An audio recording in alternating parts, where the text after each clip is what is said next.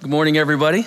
It is great to have you with us today, and it's good to be in the house of the Lord. Thanks for joining us as we continue our Jericho Walls series, as we walk through the book of Joshua. Not the entire book of Joshua, but a few chapters. We hope to get to around chapter 10, and before we finish with As for Me and My House, and just a great study this summer. I haven't always looked forward to each week, though. These have been some pretty penetrating topics we've been dealing with, and I'm not going to tell you that this is not another one. So here's your chance to get up and leave or turn off the TV or whatever.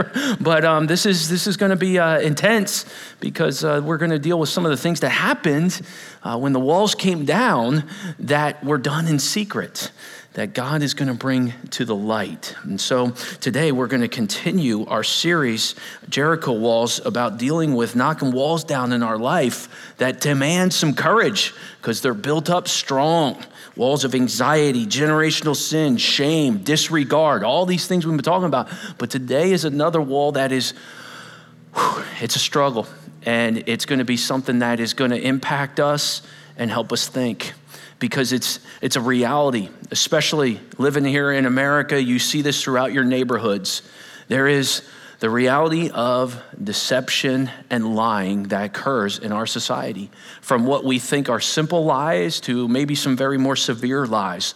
But we're going to be dealing with deception today. You know, I found like a top 10 list of most famous American lies. Maybe you, because nobody ever in here has ever lied or deceived anybody. No, right, exactly. Just go back to some of your teen years, and I'm sure you can remember some of those things if you're not living in them right now, right? But here's some. Let's see if you've ever fallen prey to some of the most famous American lies. Here's one. The check is in the mail. Is it in the mail? Well, it's going to be, no. I'll start my diet tomorrow. Does this one sound familiar to anybody? It's a lie. No, you don't want it to be a lie. How about this one? One size fits all. Have you ever noticed that is a lie? That is not true. We buy into that one, don't we? Oh yeah, one size fits all. That is not true. Leave your resume and we'll keep it on file. Ouch. That's listed in the top. This isn't my list, okay? I'm just reading this. Open wide, it won't hurt. Kids, I'm sorry. That one is a lie. You know, it's going to probably hurt. But you'll get through it and there'll be a snack at the end. Maybe something like that is what you want to say. This hurts me more than it hurts you. Very seldom true. Very seldom true. This one speaks to me. This will speak to the second service awaiting lunchtime. Your table will be ready in 5 minutes. That's on the list of American lies. I just need 5 minutes of your time. That is probably not true. You're probably going to need more 5 minutes. I think this is the young people. I'll talk to you guys for a second. Parents and the seniors, you can listen in. I think this is like one of the biggest lies of our 21st century. It's this. I didn't see your text. Lie. You stare at that phone. You saw the text. I didn't see it. Yes, you did. You got to do like what I do. I open the text sometimes when I'm in a meeting and I forget to respond. So for 24, 48 hours, friends of mine think I hate them. No, I shouldn't have opened it. You ever do that? But I didn't see the text. Give me a break. I love this illustration. A manager was asked by his laziest employee for a recommendation for a job. The manager thought hard all night for something that would be honest without hurting the young man's chances. And so he finally wrote, in quotes, "You will be lucky if you can get him to work for you." How good is that? How good is that? You will be lucky if you can get him to work for you. Not a lie, right? I mean, like true, but I think we've all been tempted at one time in our life, or maybe have fallen prey to lying. I really have built in from my mom a very easily seared conscience. Sometimes my own family would be like, really, Dad, on some things. I was that kid who was told to not go in the street. And if I stepped in the street, I'd come running into the house crying that I stepped in the street. And they're like, really? How do we punish this? He's weeping over accidentally stepping into the street. But as I grew older and I started to get a little rebellious in my high school years, and I started to kind of try to want my own life, and I didn't like some of the rules rules in our house and things like that, I started really pushing back on some things, and I was quite difficult for only a couple years. Just don't ask my parents, right? And one of the things that was happening is I got permission from my wife to share a high school liking a girl story. And there's a joke in our family that dad dated his thousands, but mom her 10,000s, kind of like David and so. I had an interest, and my parents did not want me doing that. They weren't very happy with that whole situation. And so to protect names, I'll use different names. But I told my dad, hey, after work, I kind of had this set up in my mind, and I'm going to speak to the young people here a little bit. I'm like, I got to say something that's not a lie. I don't want to lie to my dad, so I do want to invite my friends. I just don't want them near me when we go. So if I say I'm going with them, you're working all this stuff out. I say, hey, Dad, after work tonight, I'm going to go with Jim and Joe. We're going to watch the movies. Dad's like, oh, yeah, you're going to go watch the movies? I say, yeah, we're going to go to the movies after work. What are you going to go see? I said, oh, this will date me a little bit. We're going to go see The Lion King. Oh, yeah? Yeah, going to go see The Lion King. And he's like, all right, because I didn't want to lie about what movie we were going to. I mean, we were going to The Lion King, and the more truth I add to this story, the better I'll sleep tonight. You ever go through this? I mean, here's a 17-year-old working this all out in his head, right? And so work happens, and it turns out that this girl, she's going to come with me, and she wanted to bring her friend along. And so I ended up taking both Brandy and the other girl, and I sat in the middle and watched The Lion King. And I don't remember much from that movie outside of him holding the thing up in the air. Because the shame I felt, I'm like, man, I shouldn't do. The popcorn didn't taste as good. The evening wasn't as good, and all I wanted to do was to get this over with. I shouldn't have done this. I shouldn't. I couldn't. And that's all it was. It was not an enjoyable time. And it turns out Jim and Joe didn't come. They called me late and go, hey, we're not coming. I'm like, that's cool. I actually wanted that time alone anyway. So it all was not a truth.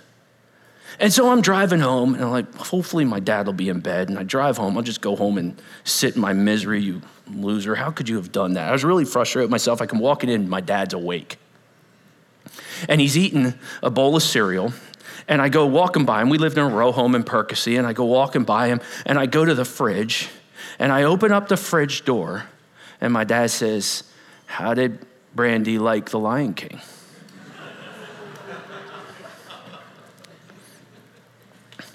As I get the door open, get out something to drink. What do you mean?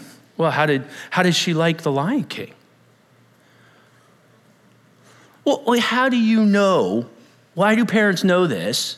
How do you know that I went to see The Lion King with this girl that you don't want me with? He goes, Chris, you really think I thought you, Jim, and Joe were going to see The Lion King together? Should have said Top Gun or something. What's wrong with me? And you know what? I lost trust.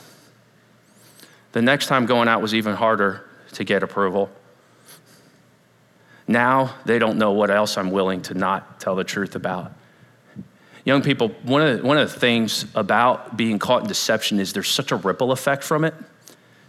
It affects so many other things. You don't know the stress you're putting on people, the anxiety, the difficulty, the pressures in the home, all these things. See, I wasn't thinking about that. I just wanted what I wanted. I thought that would bring me freedom. I thought it would bring me freedom to just do what I want to do and make some story up. But actually, it chained me the whole night. But what happens is this. There's this crazy thing that goes on. And this is why Scripture says don't grieve the Holy Spirit. When you do it once and you sear your conscience, it's really powerful, but then over and over and over, it gets a little easier. And so today, what I want to talk about is something that is easy to not talk about. This isn't a tickle the ear kind of thing. This is something that is a part of life, and there's nobody in this room that probably won't intersect with the temptation to be deceptive about something. whether it's cheating on an exam, whether it's plagiarizing something in college, whether it's not putting in all the tax information, whether it's not sharing the whole reality at the business office, whether it's not whatever. I said, what are some of the lies? I was talking to our prayer partners. What are some of the lies that different generations might struggle with? And I said, and we were doing different ones. And I said, how about the seniors? And I asked one of my brothers in Christ who's a senior. His name's Wall, a super good guy. He goes, Chris, I'm trying to think, but you know what? I think seniors don't lie as much because we can't remember anything we did. I said, that's a good thing then. He's like, yeah, maybe. But there was a ripple effect to my lie, and there's a ripple effect to deception. You know what a ripple effect is, right? You ever throw a rock into water and it hits and it ripples out? There's a ripple effect. And what happens is when the rock hits the water, it ripples out and it affects other things. And we see this, but we think when we make a choice to be deceptive, we go, oh, and we drop it in, we go, oh, good, it's under the water. Nobody sees it. Whew. Well, fortunately, it happened, and yeah, there was a ripple effect, but it's under the water, and no one sees it. And then another one will happen, and okay, but at least it's under the water, and no one will see it. But you know what I did for you all today? I gave you, if you will, if you can see the bowl from wherever your angle is, I gave you the eyes of God. You say, what do you mean? If you look, you can still see it, can't you? You see, with God, nothing's under the water.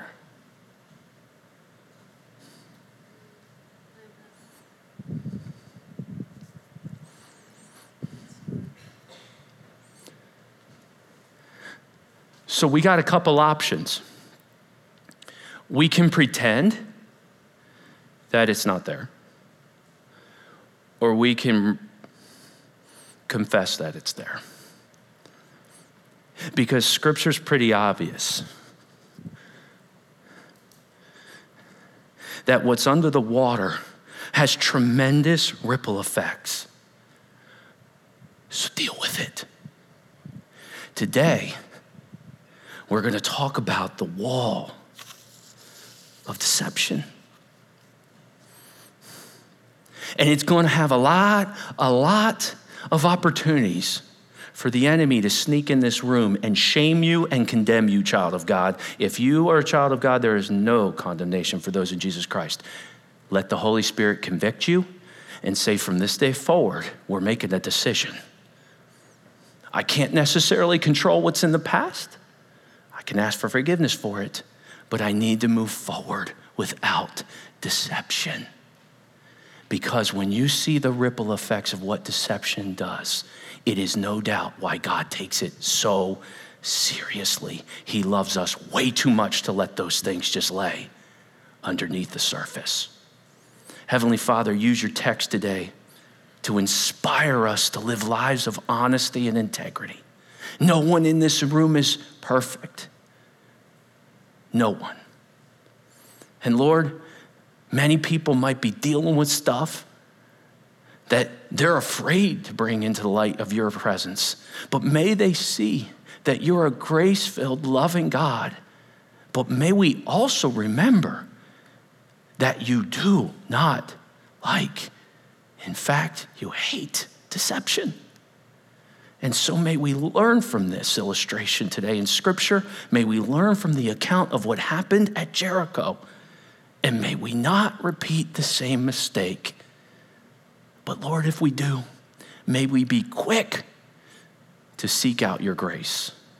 We pray this in Jesus' name. Amen. If you were with us last week, we walked around Jericho 6 straight days, one time. On the 7th time, we walked around 7 times with Joshua, and he shouted, and the walls fell down. But when he shouted, he said something. Anybody here just love studying writing and techniques behind how to write something that is powerful? Well, the Hebrew writers had incredible writing styles, and one of the things you see in Hebrew writing is foreshadowing, giving you a glimpse into what is about to happen. And we saw this when Joshua said, "Shout, for the Lord has given you the city and all that is within it shall be devoted to the Lord for destruction." You see, a phrase has been introduced into this conquest. We're dealing with a time period very different than the time period we live as we live under the age of grace because Jesus came and changed everything. But at this time, Israel is living under the law, and there are things that are devoted to God, and if they touch them, they will in turn be devoted to destruction. And so Joshua is very clear. He shares from God, do not do anything with the devoted things. You do not take them, for they are to go to the treasury for the Lord. Keep in mind, Jericho was a first fruits, if you will. What a first fruits is the first part of what is being given is given to God. Those of you who have studied out scripture and understand about stewardship and giving to the Lord, you know that God loves a cheerful giver. One of the things we love to say at this church is we don't have to give, we get to give. And if you have to give, I would suggest not giving, because God loves a cheerful giver, and we don't need your money. God is the one who inspires giving money. And that's why we do it cheerfully. It's up to him. And on top of that, there are many of you who understand the principle of first fruits and giving first part of what God has blessed you with back to him. Do you know that many people in our congregation, I was raised in a home like this, have lived off 90% of their income their entire lives. They have given a first fruit of 10% to the Lord their entire life, their income, and say, God, thank you for giving to me. I want to give back to you. Well, that principle of first fruits is part of what Jericho is. It's the first city to be conquered in the promised land. And God wants part of that treasury, unlike some of the other cities he asked for, to be given to him. And then there was another part, the rest of the city was to be devoted to destruction. This was a holy war led by God, and it was called in another term, herem, or things under the ban. If you take them, you will be under the ban, and the law will require death. And so if you're with me today, it's Joshua chapter 7, and it begins by saying this, but the people of Israel broke faith in regard to the devoted things. For Achan, the son of Carmi, the son of Zabdi, the son of Zerah, the son of Judah, took some of the devoted things, and the anger of the Lord burned against the people of Israel. Who wants to raise their hand and go, why are you saying people? It was that guy. Because this is a part of the corporate aspect of Israel being now under the anger of God because of one. It was a corporate charge on Israel during this time period and how God worked. Are you starting to see some of the ripple effects of one man's decision? I mean, what's one lie going to do? The people of Israel have taken the devoted things. And on top of that, it breaks my heart a little bit of how many fathers and grandfathers are named for no other reason than they're a relative of Achan. Now we read this verse, and we're ahead of Joshua, if you will. The writer wants the audience to be out in front of Joshua. Joshua doesn't know this has occurred. We know it because scripture has shared this, but Joshua doesn't know this has happened. And now it's time for the next battle. And the next battle is the battle at Ai. So it's first Jericho and the second is Ai. Now, if you're watching, we're from around Philadelphia, and when you say Ai to this crowd, they think of a basketball player, not a city. It's a city in this situation, okay? So Ai is a city, and here's what the scriptures say occurred. Now remember, Joshua doesn't know that somebody has taken something under the ban. Here we go. Joshua sent men from Jericho to Ai, which is near Beth-Haven, east of Bethel. And he said to them, go up and spy out the land. And the men went up and spied out Ai.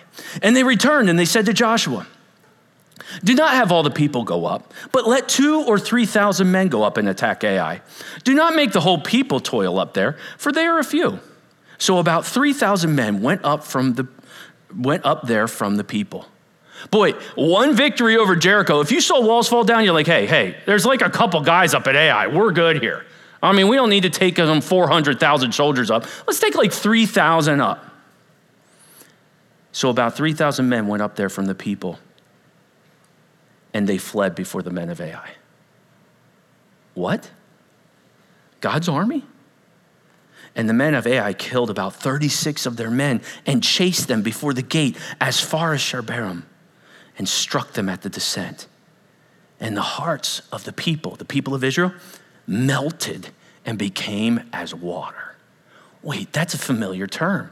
That's the term that was used of Jericho when they saw the Israelites cross the Jordan. You're telling me in just a matter of days, they go from, and see the walls come down to, we're all gonna die. It's over.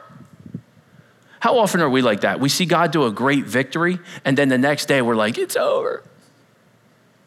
I know I'm tempted sometimes to be like that. Come on, let's see the goodness of God. But now what's going on? Are you seeing a ripple effect? Israelites are fleeing from the men of Ai. They're losing a battle. 36 men have died. And if they were married, 36 women are widowed. And now there's children without fathers.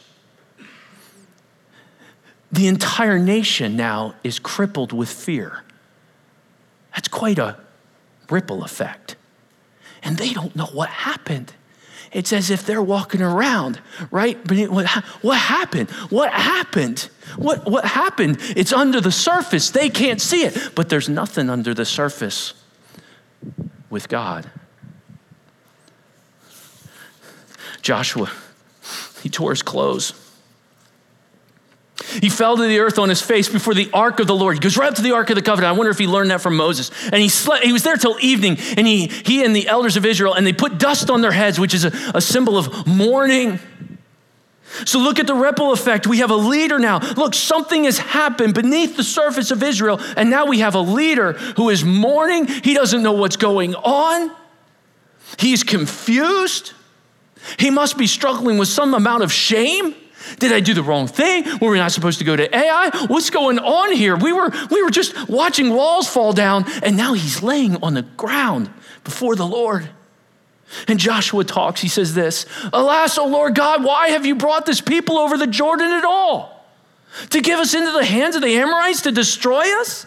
He's starting to sound like the Israelites that were complaining in the wilderness. Why even do this at all, God? And then he says this, would that we had been content to dwell beyond the Jordan. Why do we even come over here? I mean, did you lead us over here just for this? Look at the ripple effect. We have a leader now, God's leader, questioning, doubting, struggling with frustration. And then he says this, "Oh Lord, what can I say?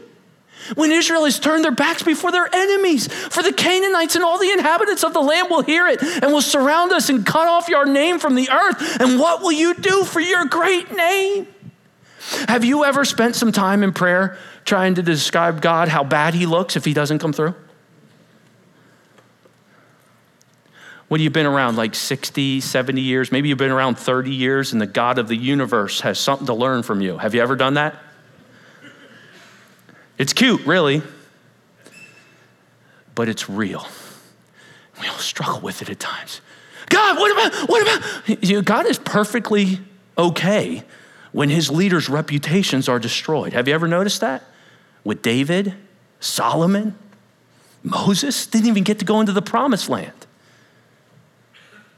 Yet sometimes we think God owes us something.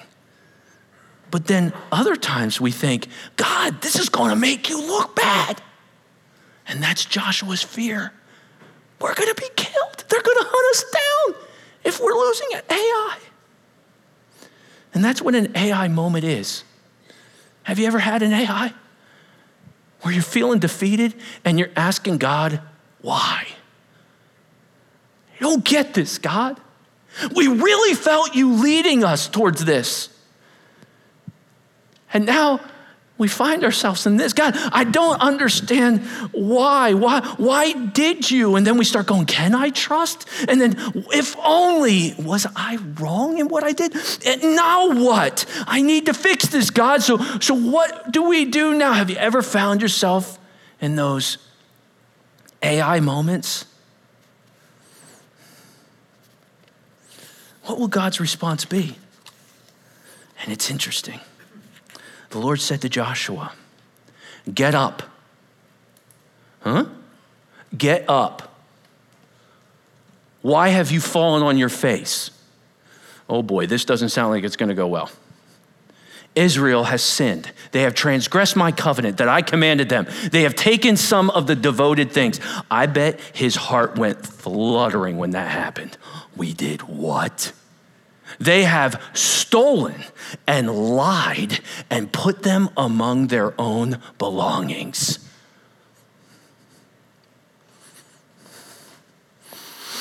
And I see it. And you're not going forward. Where? How will God expose it? How will he bring it to light? It's as if in these AI moments when we're going, God, why? How? What are you doing? An AI moment is that time where God goes, why don't you ask yourself why? Why are you asking me? How? What do you mean how? See, we often like to do whatever we want and God just to keep pouring those blessings out. And I do whatever I want. When there's something God wants to expose that is actually the root of all the symptoms. But when he does this, he goes deep. And we're going to see more ripple effects. And this is going to get bad. Therefore, the people of Israel, God says, cannot stand before their enemies. What? They're not going to stand. They're going to lose every battle they go into. Oh, my word. They will turn their backs from their enemies because they have become devoted. What? We're devoted for destruction? With that stuff in the camp, you're all devoted for destruction. I will be with you no more unless you destroy the devoted things from among you. In the morning, therefore, you shall be brought near by your tribes. And the tribe that the Lord takes, continue with me, by lot shall come near by clans. And the clan that the Lord takes shall come near by households. And the household that the Lord takes shall come near by man. So there's like a funnel. Tribes, and then I'm going to call out the clan. And then I'm going to call out the family. And then I'm going man to man. And I'm going to expose this using lots, which would possibly be the Urim and Thummim that God miraculously used to expose things for them physically during that time period that the priests had in their possession. You see more ripple effects. You're not going to be able to stand. You're devoted now to destruction, and my presence is going to leave. What do we do, God? What do we do, right? He says this, consecrate yourselves.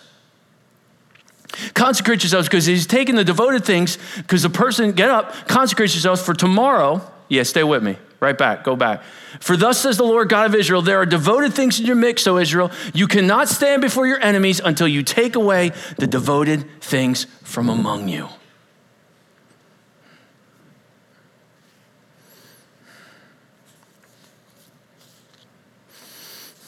Joshua 7:15 says, and he who is taken with the devoted things shall be burned with fire. He and all that he has, because he has transgressed the covenant of the Lord, and because he has done an outrageous thing in Israel. What he has done is made it so everyone, God's chosen people, are devoted. They're under the ban. It's an outrageous thing. And in the morning it will be dealt with. Think about that night. Israel's devoted. God's not obligated to be with them anymore. They're told to consecrate themselves, so they're all back at their tents. They're cleaning everything. This is what they would do. They would clean everything in their tent, wash everything down, get the clothes out, wash everything. No intimacy with one another. a night of prayer and concentration on the things of the Lord. That is what's going on. Because tomorrow, it's going to get exposed. Imagine going to bed. Imagine Joshua trying to go to bed that night. Tomorrow, you're going to expose somebody who has taken the devoted things of Jericho. Think about the stress on him. What if it's someone he desperately loves? Who would have done this? How could this have happened? Joshua has to do something in the morning that is going to be difficult to do. Look at the ripple effect. And there will be a man exposed. We know from our writer it's Achan. How about the terror that night?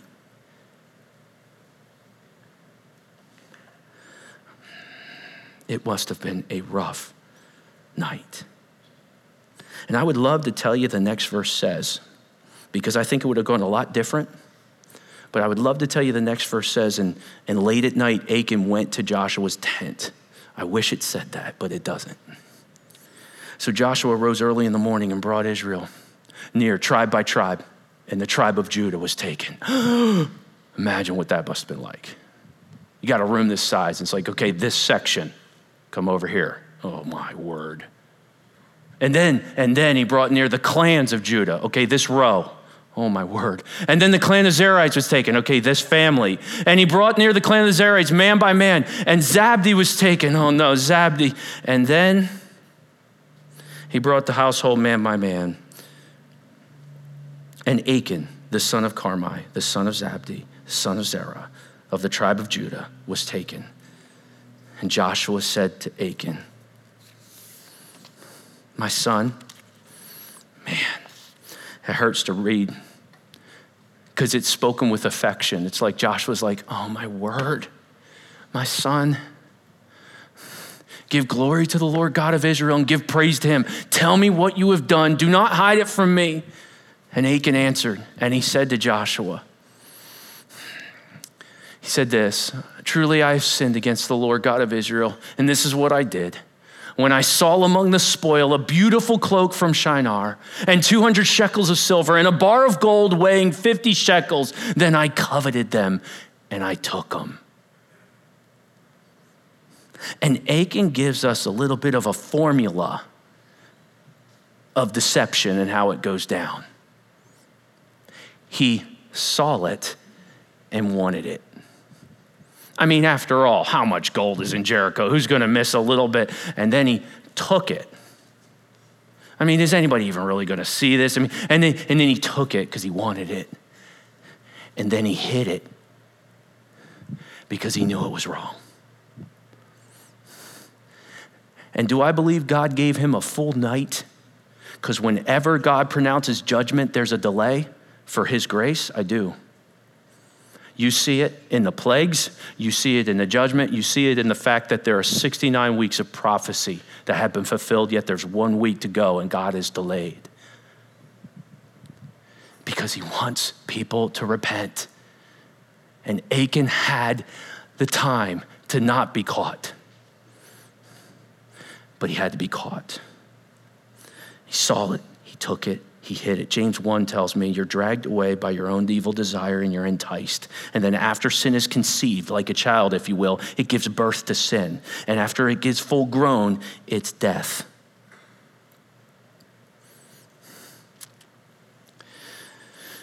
And Achan said, and see, they are hidden in the earth inside my tent with the silver underneath. This phrase, hidden in the earth, carries the idea that a deep hole, not just a hole, but a deep hole has been dug. Therefore, there's really no way his family didn't know, being inside the tent, that there was a hole dug. And so Joshua sent messengers, and they ran to the tent. And behold, it was hidden in his tent with the silver underneath. And you might think, oh, they ran because they're a bunch of gossips, because heaven forbid you share any of your sin, because so often people shoot their own, right? I think this was fear. We've got to get these things out of this camp or we're all going to die. We've got to get them out. And so I believe they ran in fear.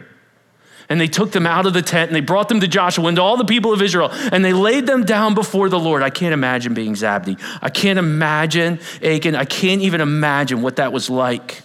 The people are kind of freaking out. We've got to get this stuff out of here. And then Joshua tells us in Joshua 7, verse 24, what happened. And Joshua and all Israel with him took Achan, the son of Zerah, and the silver and the cloak and the bar of gold and his sons and his daughters and his oxen and his donkeys and his sheep and his tent and all that he had. And they brought them up to the valley of Achor. And Joshua said, why did you bring trouble on us?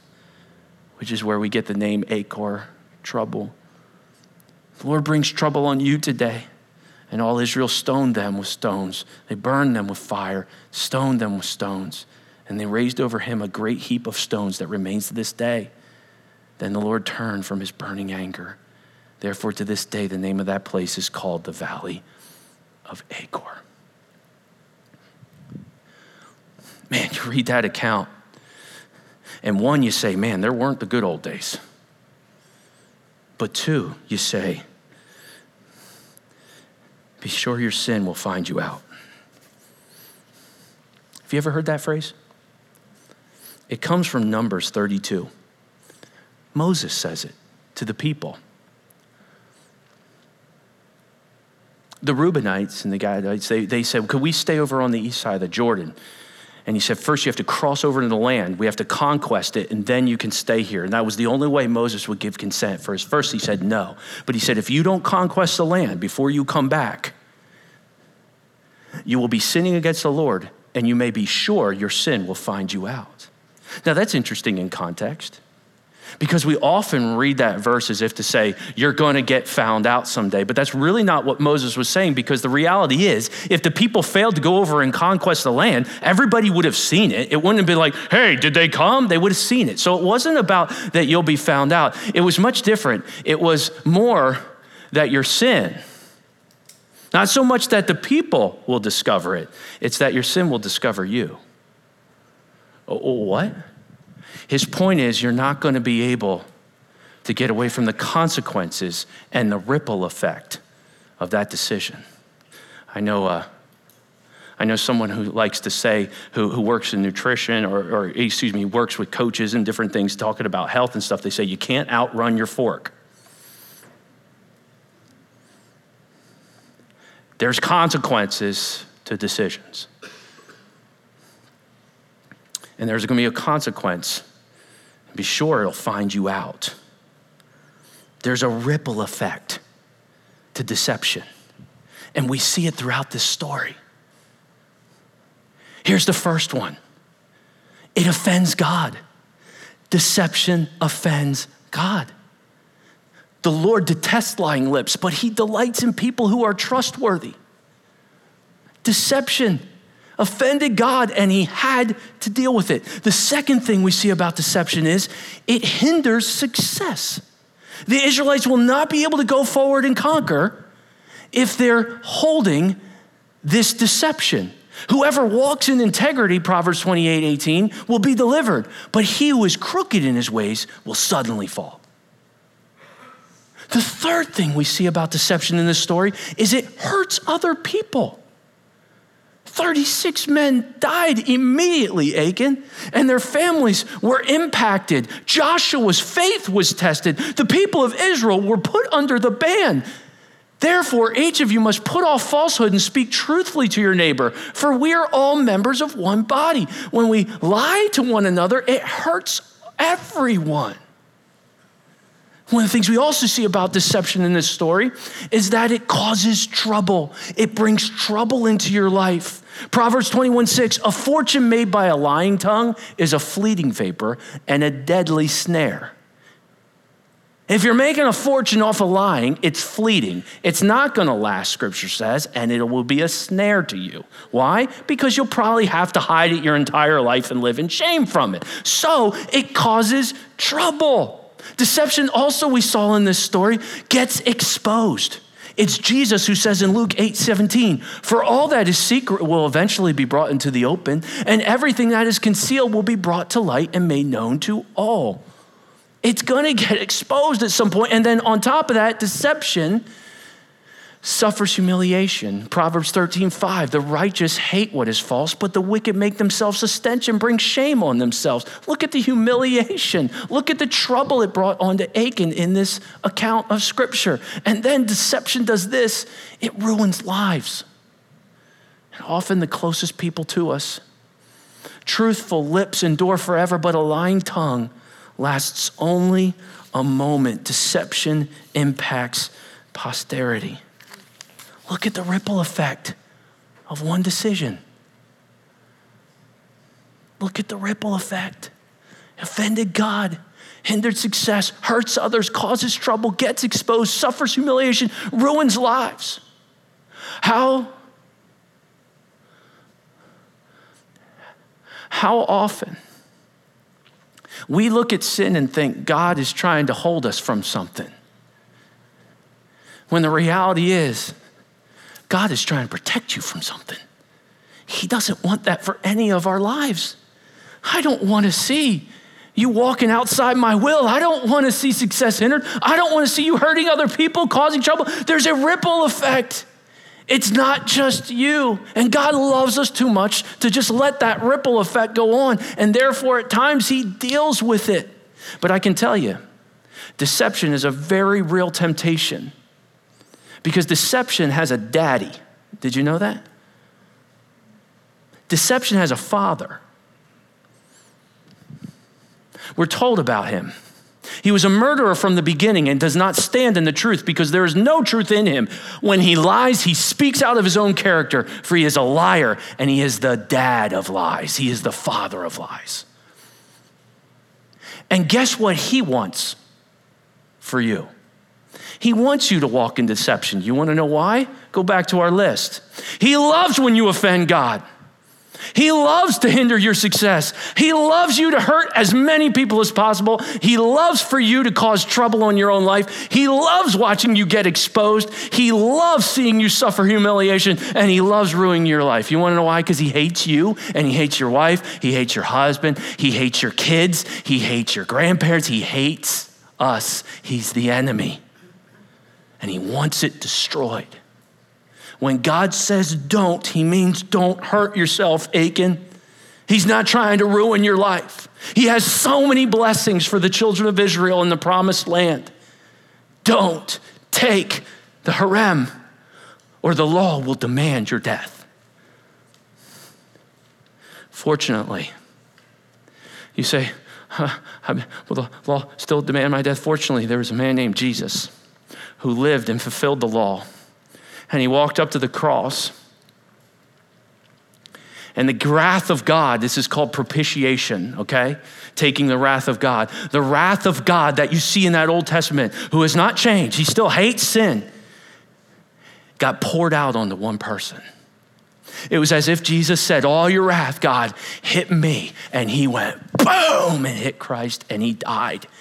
And was victorious over it, so that anyone who comes to know Jesus Christ as their personal Savior can walk in victory over deception. Amen? Oh, amazing grace. How sweet the sound that saved a wretch like you and me. Amen? Because we got a real enemy and we need to walk this wall of deception down because he is trying to have a ripple effect on all of our lives and we can't let him win. And so what do I do? Jesus, what do I do? Because I got maybe some things I got to talk about. Oh, you want to talk about this? Yeah, I got to come to you because I don't want to suffer the consequences. I want your mercy. What would Scripture say? Don't ever lose this verse from your memory. Scripture says this: search me, O God, know my heart. Try me and know my thoughts and see if there be any grievous way in me and lead me to the way everlasting. If you get real serious about this, this is what's going to happen. Search me, O God, and know my heart. Oh, I see it. I see it. Try me and know my anxious thoughts. And see if there be any wicked way in me. We are so good at deceiving ourselves, Scripture says, that we act like God can't see beneath the surface, like he can't see what we've been hiding. We serve a graceful and merciful God who says, approach the throne boldly and receive grace. So God, search me, and you're going to see there's layers to this. there's the stuff sometimes you've hidden real deep that might be having a ripple effect on your life. Folks, if you choose not to forgive somebody, it has a damaging impact on everything. But so does deception. Search me, O God. And when he points it out, because it's often a reflection, okay? You got to go in and get it. How? Here's a verse. He who conceals his sin does not prosper, but whoever confesses and renounces them finds, oh, I love this word, mercy. Mercy, mercy, I'm confessing. Okay, there they are. And if we confess our sin,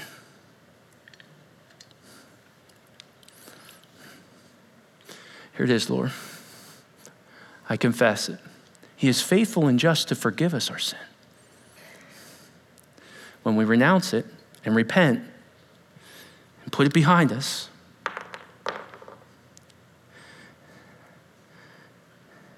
and to cleanse us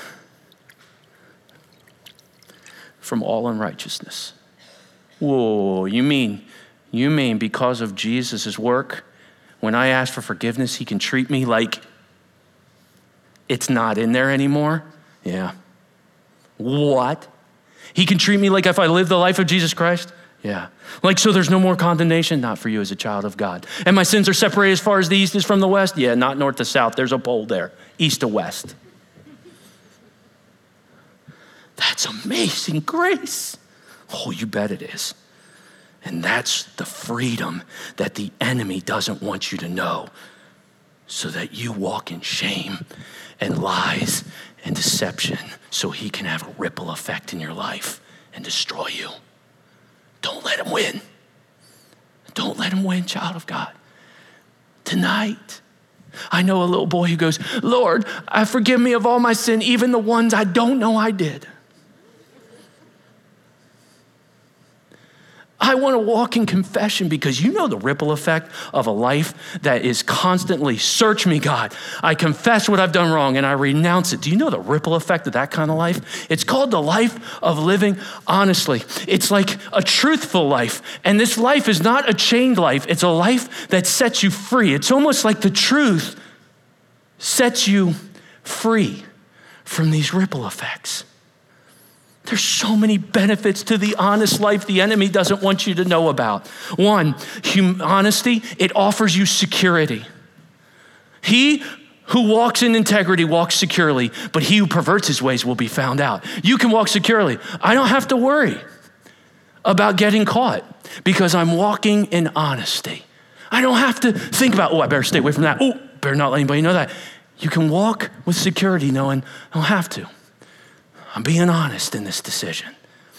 Honesty, you know what it does? It provides direction. The integrity of the upright, it guides them, but the crookedness of the treacherous destroys them. How does honesty provide direction? It takes one option away. In fact, it takes one option that often takes other options away. Here's what I mean. What do you think we should do? Well, we could say this. Well, we're not going to lie. Well, you just took an option away, which I bet you're going to come up with 9 other options that you'll try to justify. If you simply say, we're going to do the honest thing, it provides direction because it takes so many of the other options away. Even if it costs us, we're going to do the honest thing. Are you fearful of being ruined by poor decisions? Make an honest decision. Honesty, you know what it does? It affords peace. It helps you sleep at night. It is well with the man who deals generously and lends, who conducts his affairs with justice. It's like God's talking to this proverb, is talking about our business endeavors. You're going to sleep great if you're making honest business decisions. And you might say, well, we have an decision. We could do this or we could do this. But which one's going to enable me to sleep tonight? The honest decision. But the other company might get the opportunity we missed. Yeah, they might. I guess we'll have to trust God to provide.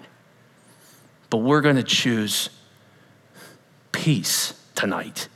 And we're going to do the honest thing. Honesty imparts blessing. Proverbs tells us in 27, the righteous who walks in integrity, blessed are his children who are after him. If you've been raised in a home where honesty has been cultivated, it is a blessing to be in that home. Just ask somebody who has had the unfortunate task of growing up in a dishonest place. There's incredible blessing to it. And finally, it finds approval from God. Lying lips are an abomination to the Lord, but those who act faithfully are his delight. You want to make God smile? This week, when you're tempted to lie, I mean, nobody's gonna see it. You're gonna go, God sees it. I mean, it's not, everybody else is doing it, I know, but God is trying to convince me that I shouldn't maybe be doing it. Because honesty demands you trust God, because you might not get ahead. Somebody else might get something. And you're gonna have to trust God to protect you and to help you move forward. But look at the ripple effect of honesty. You get to walk in security, not fearing you're gonna be caught. You get to have direction, not wondering if you're gonna make the wrong decision. You get to have peace knowing you did the right thing even if it hurt. You're gonna have blessing because it is wonderful to be around an environment that is honest. And you're gonna have the approval of God by all means because he delights in honesty. Wow, there's no chains on that life. Don't let the devil trick you into thinking deception is the best path. Because there's a price to pay. There's a ripple effect. And I think we all understand it and feel it. And so may we search, confess, renounce daily. 3 questions for you to leave with. Here they are. Because I got a gut maybe God had you either tune in today, because there's no coincidence with God, or show up this morning because maybe you're going to be tested this week, young person, college student, businessman, businesswoman, teacher, construction worker, senior saint. Maybe you're going to be tempted and you're going to think about the ripple effect because the enemy likes to lie to us and say there won't be anything. No. What am I being tempted to look at? Remember Achan? I saw it, I took it, and I hid it. What am I being tempted to look at? Is it possible the enemy wants a ripple effect in my life that'll hurt other people? I'm not gonna hide this, I'm gonna do it. What am I being tempted to take? Where's he trying to cause a ripple effect in my life? And what am I being tempted to hide that I wanna get right before God? For when God looks in the bowl with you, he gives you that grace and that mercy. And don't we want to grow as a church where people can recover from their wounds versus being pounded for being, I don't know, a sinner saved by grace? Maybe we should put up a sign on these walls that say no perfect people allowed. But may we also be a church that values holiness so much that we are daily searching, confessing, and repenting of anything we may have done wrong so that we can walk in honesty. Who wants to have an honest week? The Holy Spirit says, me! Heavenly Father, use our church, use whoever's here today